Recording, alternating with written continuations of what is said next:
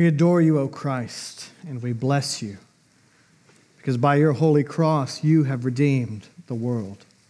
Please be seated.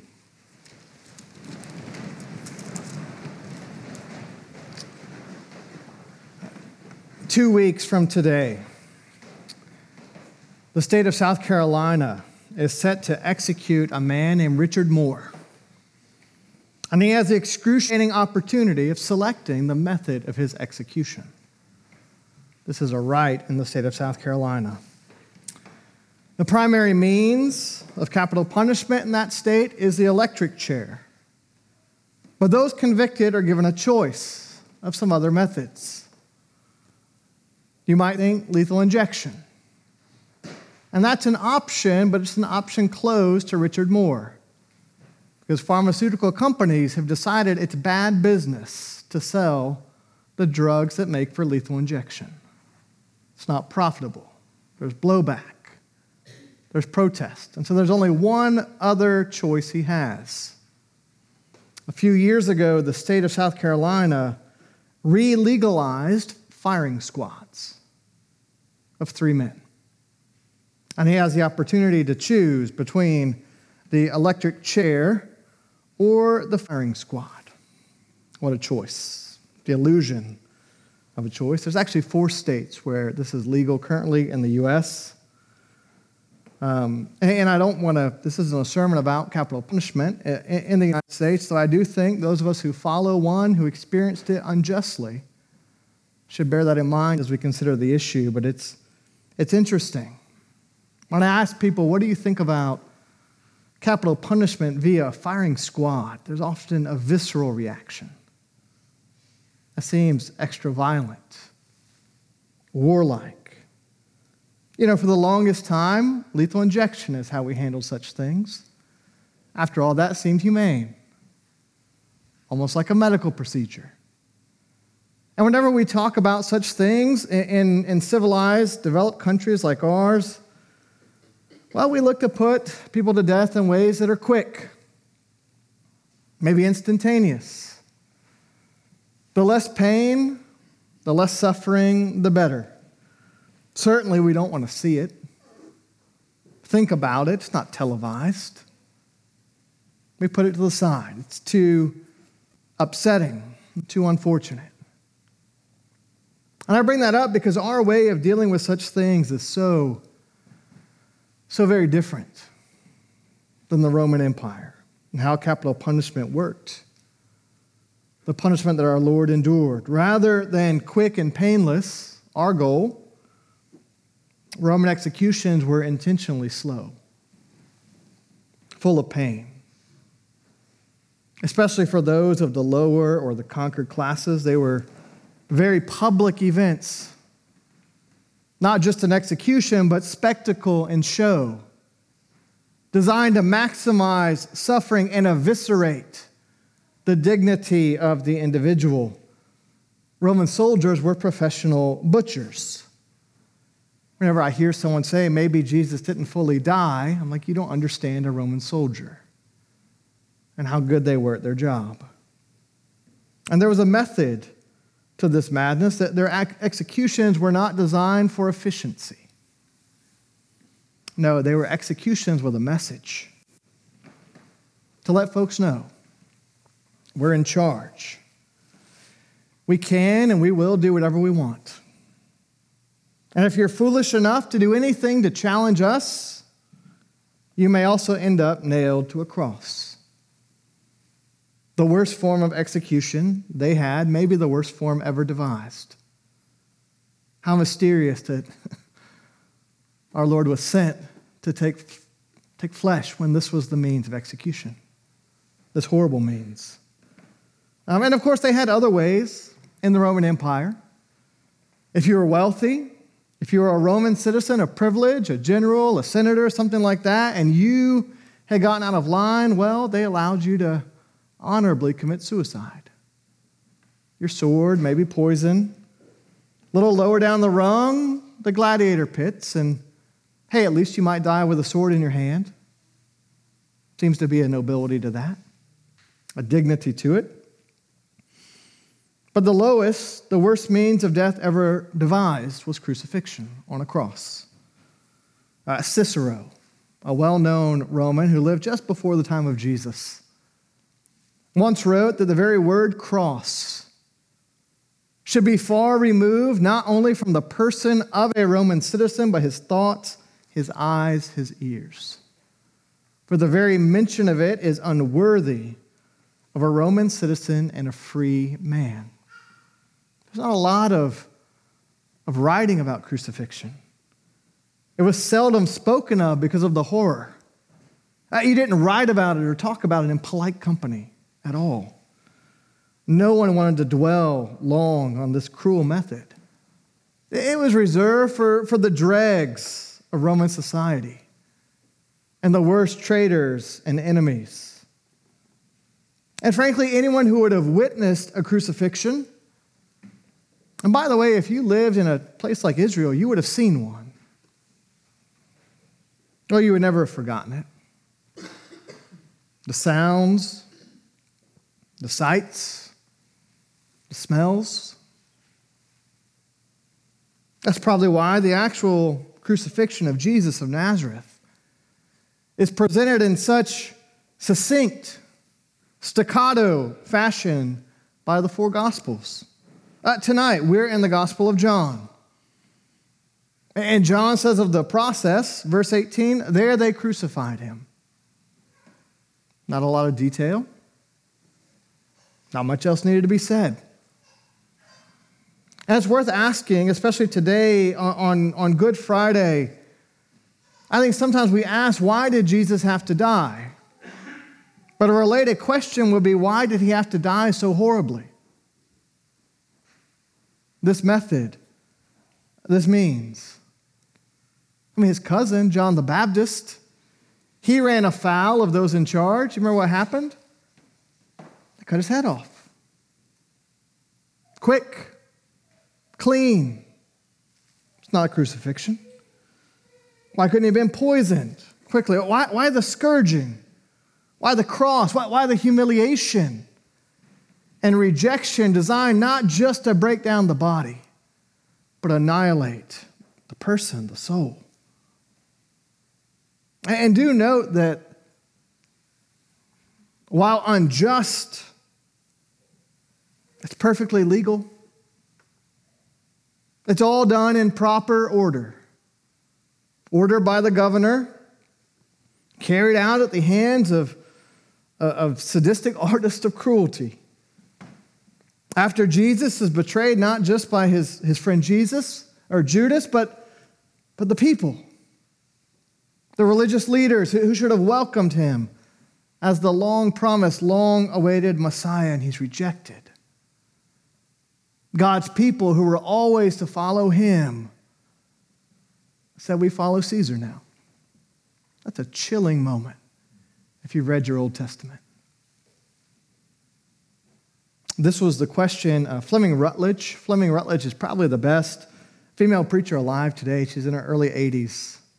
If you ever get a chance to listen to her preach, it is amazing. She is a matriarch in the truest sense of the word and a genteel Southern lady.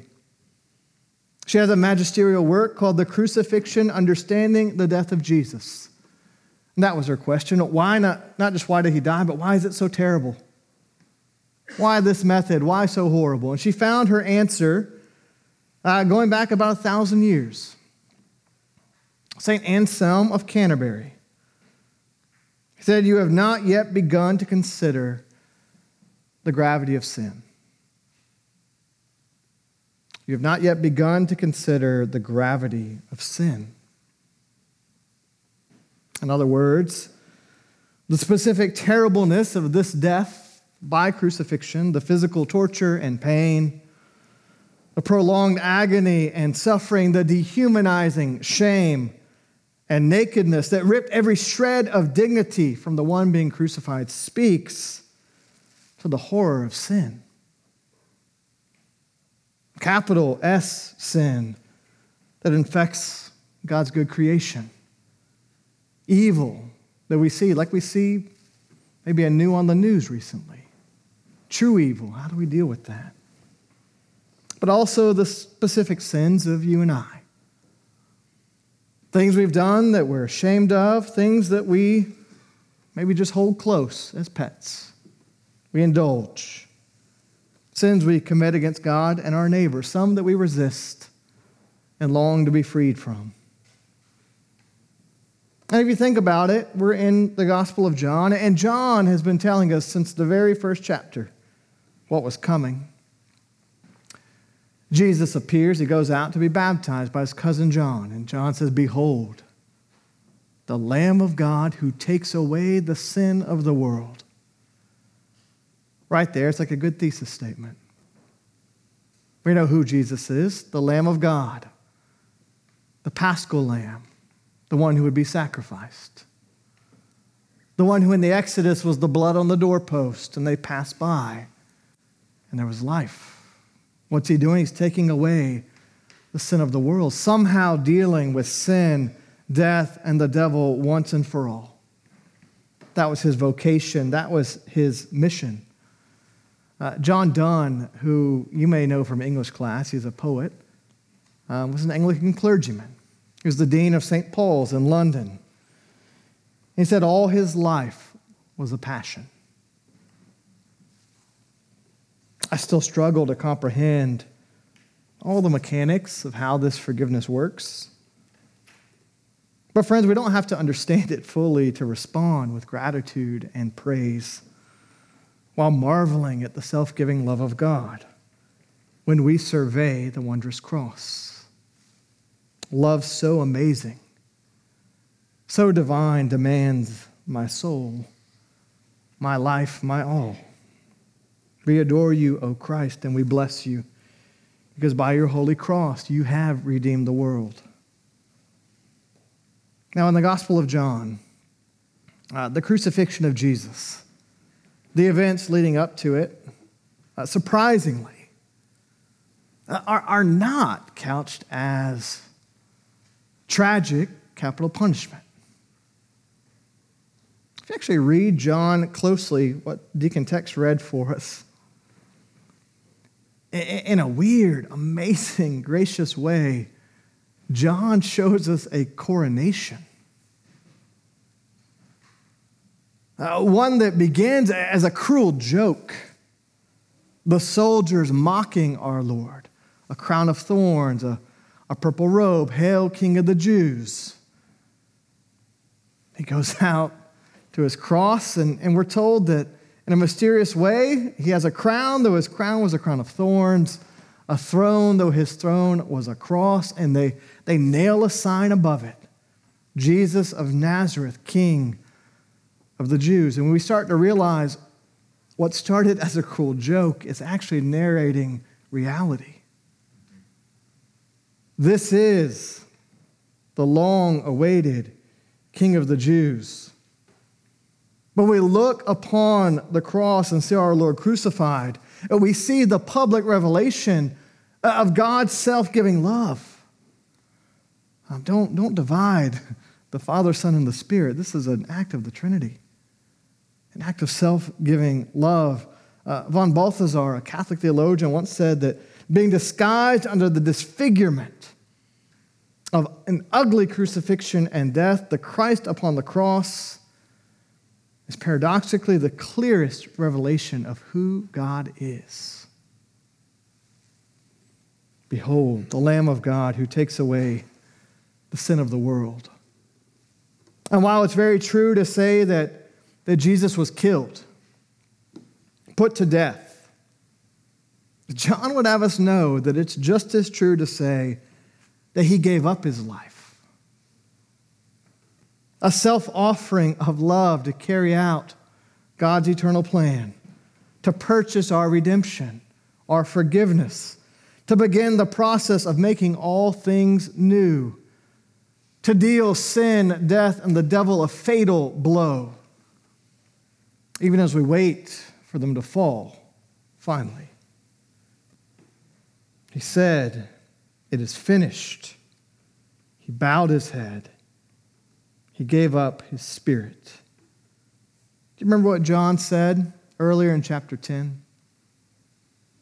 Jesus' words, I lay down my life that I may take it up again.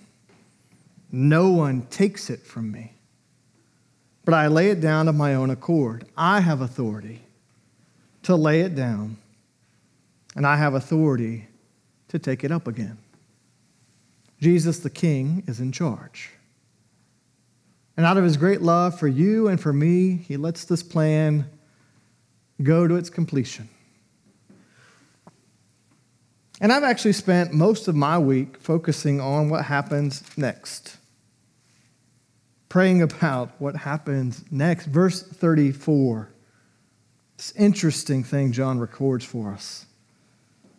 It says that once Jesus was already dead, he had given up his spirit, that one of the soldiers pierced his side with a spear. And out came blood and water. Why does John tell us this? Well, he probably wants us to know, first of all, that the real flesh and blood Jesus, very God and very man, really died. His letters, 1 John, they're messed up about that. He goes, no, I was there. I saw it. I want you to know this is true testimony that on the cross God died. A real death. Water comes out. And you know, we could spend a whole sermon series tracing the idea of water in John. You know, some traditions, they have a 3-hour service of preaching on Good Friday. And they still don't get close to exhausting the mystery and the beauty and the glory of the cross. Think about what you know of the Gospel of John and the theme of water. You remember when he goes to the well, he meets that Samaritan woman? And he says that I have living water. Later on, he says, if anyone thirsts, let him come to me and drink, and he will never be thirsty. There's something going on with water in John.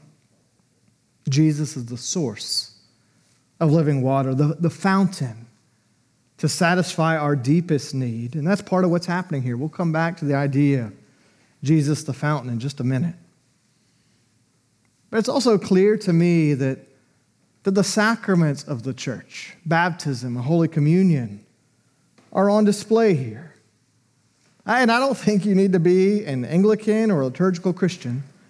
I actually think that these are holidays for all of God's people, the church. To look and go, wait, if there is blood and water coming out of his side, well, that sounds like Genesis. That sounds like Adam. When the Lord opened his side and brought forth a bride. Here, the Lord's side is opened and out comes a bride. The church. Baptism, Holy Communion, where we go to be nourished. Where we go to find this living water, the bread that comes down from heaven. His blood, which is true drink. Where we come to find the forgiveness of our sins. When we look at our King on the cross, when we contemplate it, I would ask that we would pray for grace to discern this fountain, to see gushing forth the forgiveness of our sins and the redemption of the world. Something else, John 19, verse 37. Did you notice John keeps talking about other parts of the Bible? This is prophesied. This is foretold. This didn't catch God by surprise. And he actually quotes from the prophet Zechariah. I was struck anew this year of just the role of Zechariah in Holy Week. Zechariah is the one who tells us all about Palm Sunday.